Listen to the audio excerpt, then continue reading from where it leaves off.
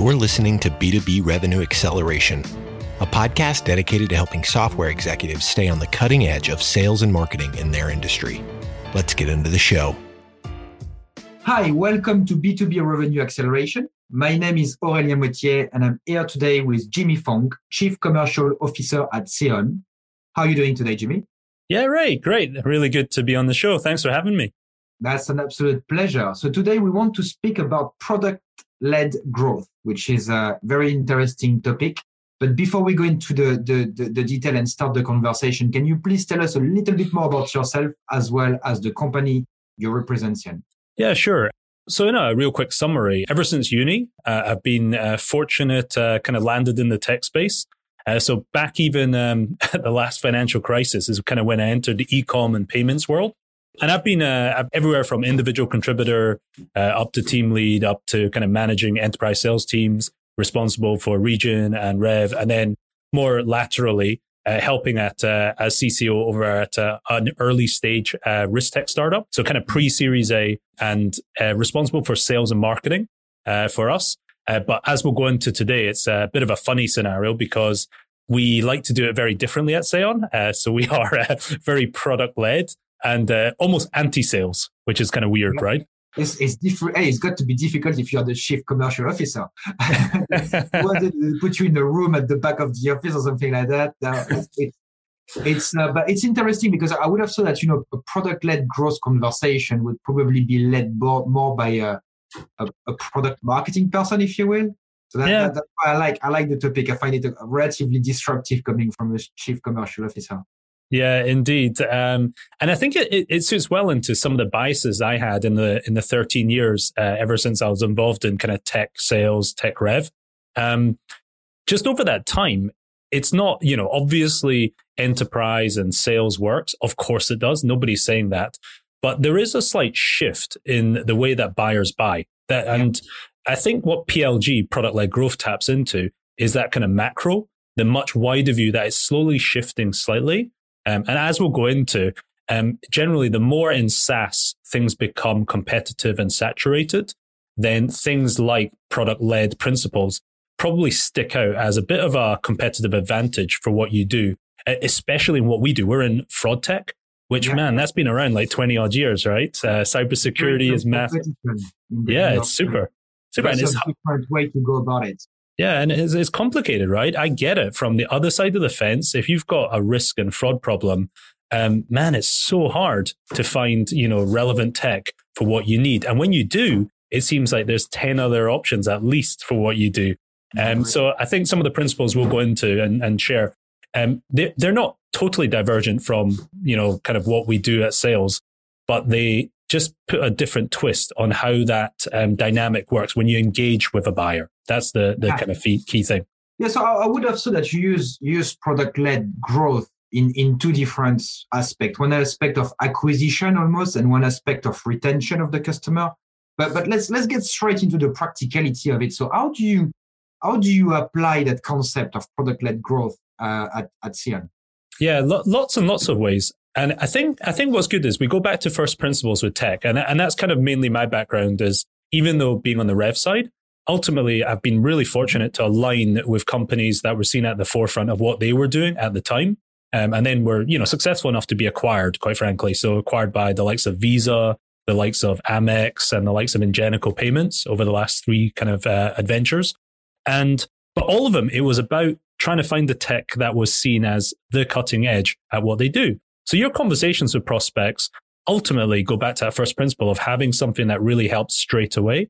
So what we do at Seon, to make it practical in terms of when we talk about product-led growth, is we try and do things very differently from the traditional engagement model if someone's trying to buy something, especially in fraud tech. The three things classically we always talk about is, go ahead and do your research online and find competitive solutions and just try and do three things. Number one, try and first of all find out the pricing for it on their website. That's a pretty kind of low barrier to what you want to, find out before you buy something, right? It's just what the heck the pricing is. Number one, the pricing. Number two, try and go ahead and if you're interested enough, book an actual demo with someone in the next 30 minutes. Try and do that. If you see a demo page, it's generally a proxy for contact us. It's really frustrating, right? It's just they'll get back to you whenever they get back to you. And chances are they're going to qualify the heck out of you, because if you're too small, they're not going to help. And that's really frustrating. And then thirdly, and this is our bigger bet, it's going to move very dev-led, a lot of these decisions, and it's going to be an experience of how somebody interacts with your API, how quickly it is to use. Is the documentation understandable? Can someone get you in their product roadmap? And that's about sampling a bit of value before you even have to interact with a human. So those are the three things at Seon we believe unbelievably strongly in. So our website is our shop, and it is the main interaction point for our customers. So you can book a demo straight away. You can sample the product. And thirdly, you can see clear pricing. Everything about PLG is about transparency. And you can do all that without interacting with the salesperson. Yeah, spot on. This is cool. Okay, cool. I get it. So it's really the sort of self-service kind of, okay, you know what? We're going to be very honest with you, and we won't do what all our competitors think is the right thing, which is, hey, I'm going to call you and I'm going to try to absolutely tell you that I need to meet with you. Then when I meet with you, I will try to force a demo on you that you may not want to see, but that's my process. We want to do a demo. We want to show your stuff. And then at the end of the demo, I will ask you if you've got a project. If you don't have a project, you'll never hear of me again. And, so, okay.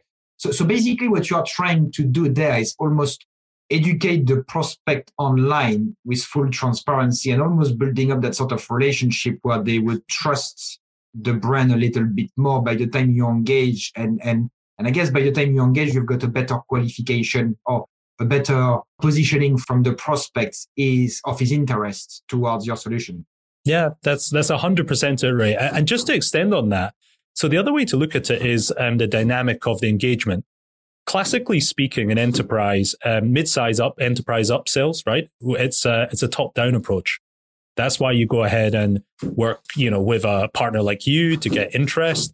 But then also when you engage your own in-house team, those guys are probably engaging at CX level or exec level to try and get sponsorship. Why is that the case? Because classically, they're dealing with complicated problems that need some sort of like endorsement from the top down. The bet we're making is the SaaS world is moving more and more towards bottom up adoption. So we've seen this in other domains like Slack, like Twilio, where essentially the end operator has a problem and the end operator is trying to look for a tool online, as we all are consumers, right? We all researching the heck out of stuff. And they want to kind of experience value to help their day job day in, day out. And so our kind of approach is by enabling those kind of bottom up or operative people, then they're the early fans, and letting them do free trials, letting them experience the product without any kind of friction means that we're not saying top down doesn't exist. Of course, we're adding in an outbound component to what we do at Seon, but it makes the conversation so much richer when you can turn around to the CIO and you can say, hey, I see that your team has already been utilizing our product for the last 6 months and their usage rate is this. Can we have a chat about, about this in a wider scale? That's a much more rich conversation, of course. No, I appreciate that. That makes perfect sense. But do you believe it's that product-led growth strategy is relevant for companies who have a much more complex sales cycle? So what I'm talking about, when I speak about complex sales cycle, because there is lots of interpretation. For me, it's kind of the multi-buyer persona journey. So I'm coming with something, Slack is very successful, but technically you could have WhatsApp, you could have Skype for business, you could have lots of other stuff, but Slack is just cool. Everybody wants Slack because Slack is cool. But, some of our clients have a very disruptive solution. They're basically creating a category for themselves because no one did what they had before. So do you think the sort of strategy that you got in place at Seon could be applied to those more complex sales cycles where, first of all, you may have to kiss a few frogs before you find your Prince Charming and the guy who can actually sponsor you or actually take some money out of their pocket to finance your project. But also when you get there, they really want you may have to do a proof of value that is already asking for a certain level of commitment from the prospect's organization because they may have to give critical information or they may have to open up some servers or whatever it is. Yeah, all those dynamics are like, Ray, the reality is all those still exist. And in what we do with risk tech, fraud tech, that's really complicated. That's full of lots of dependencies, lots of data security, lots of data, right? And in this time and age of GDPR and being based in the EU, it's a really tricky thing. So this actually happens to us as well, for sure. So I think the key principle when looking at something like a product-led growth is to take away concepts like time to value. That's really what you're looking to get the prospect to experience. Now, we segment our product. So there's lots of different use cases which you can use us for, as most fraud tech you can. And it's about trying to package it up so that little bits are understood and you can essentially sample something tangible, which is easy to do without necessarily having to do a massive, complicated project. That's the first thing. So time to value. So when we talk about product-led growth, a lot of our analytics and data and measurement are around trying to help convert customers to something that gives them a light bulb moment or an aha moment. So the cool thing from this, Ray, is these are B2C concepts. These aren't just B2B things. Yeah. So I'll use the example, like, look at Spotify, look at Netflix. Like, you can bet they're spending their gazillions of research with data scientists checking when you download that product, how engaged are you quickly? And they're adjusting everything, right? From A/B testing, the language they're using, to the CTAs, the call to actions they're trying to tweak you towards, because that's what they're trying to do. They're trying to get you to experience value as soon as possible. We all know this intuitively, but where it's not being well adopted is in certain spaces. I would say payments and fraud is a little bit behind, but in SaaS, this is very well understood. That's the way that we go at Seon about it. So the more complicated, I would argue, the more ripe it is for PLG. Okay.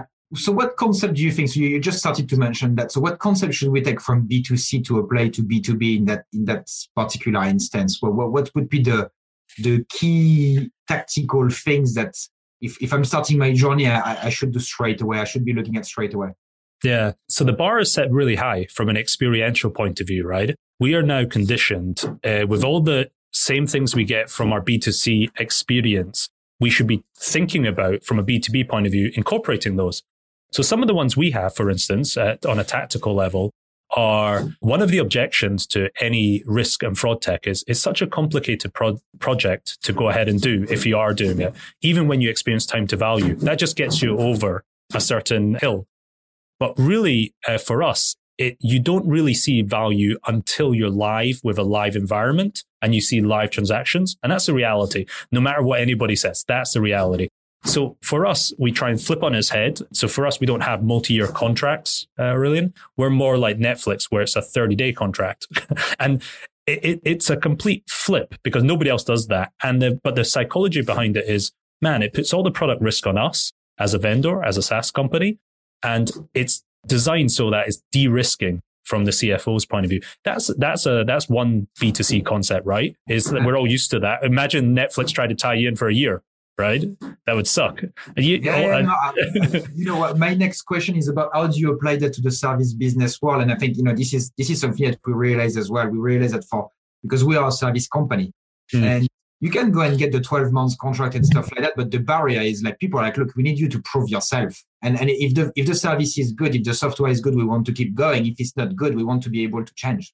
Yeah, 100%. And the reality of the situation is think about the back psychology. For someone to choose, say, working with you guys, it's not like a quick decision, right? There's a lot of kind of logic. There's a lot of justifications, a lot of business case. And by the time someone's actually invested that time with you, it'd be very rare that somebody would ramp you up for 30 days and it would suck and there was no repairable way to kind of do that and turn you off, because that's not what both parties want. They want to make it work, of course. So it does make sense as well. But I get it. We're moving from a legacy world of booked revenue. Some of this is accountancy legacy, and how SaaS companies have done it, especially in payments and fraud. But for us, that's an easy thing we can learn from the B2C world.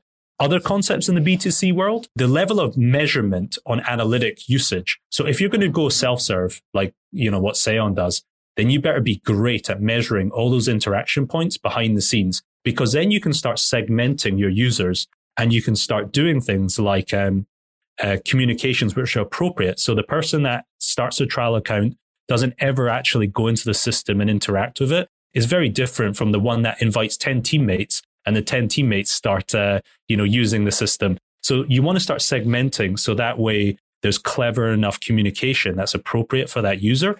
And what we think about at Seon is trying to spend time with the ones which win instead of the ones which aren't going to engage. So we're not trying to push a rock up a hill, right? Mm-hmm. We're trying to work with the guys that get value.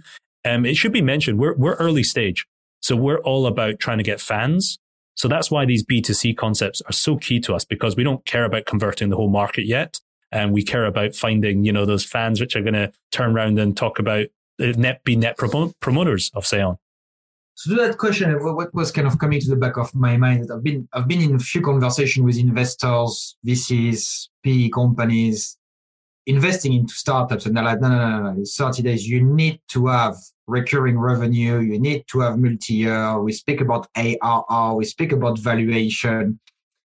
So do you think that product-led approach, I mean, we're speaking about one of the tactical aspect, which is like the 30 days kind of notice at any time and, self-serve type of stuff. But do you think this is something that would be sustainable for you, let's say in 5 years from now, 10 years from now? Would you have to move to a more traditional subscription? Because you're now like the equivalent of a Salesforce. You're not the equivalent of a service now. You're not the equivalent of a Slack.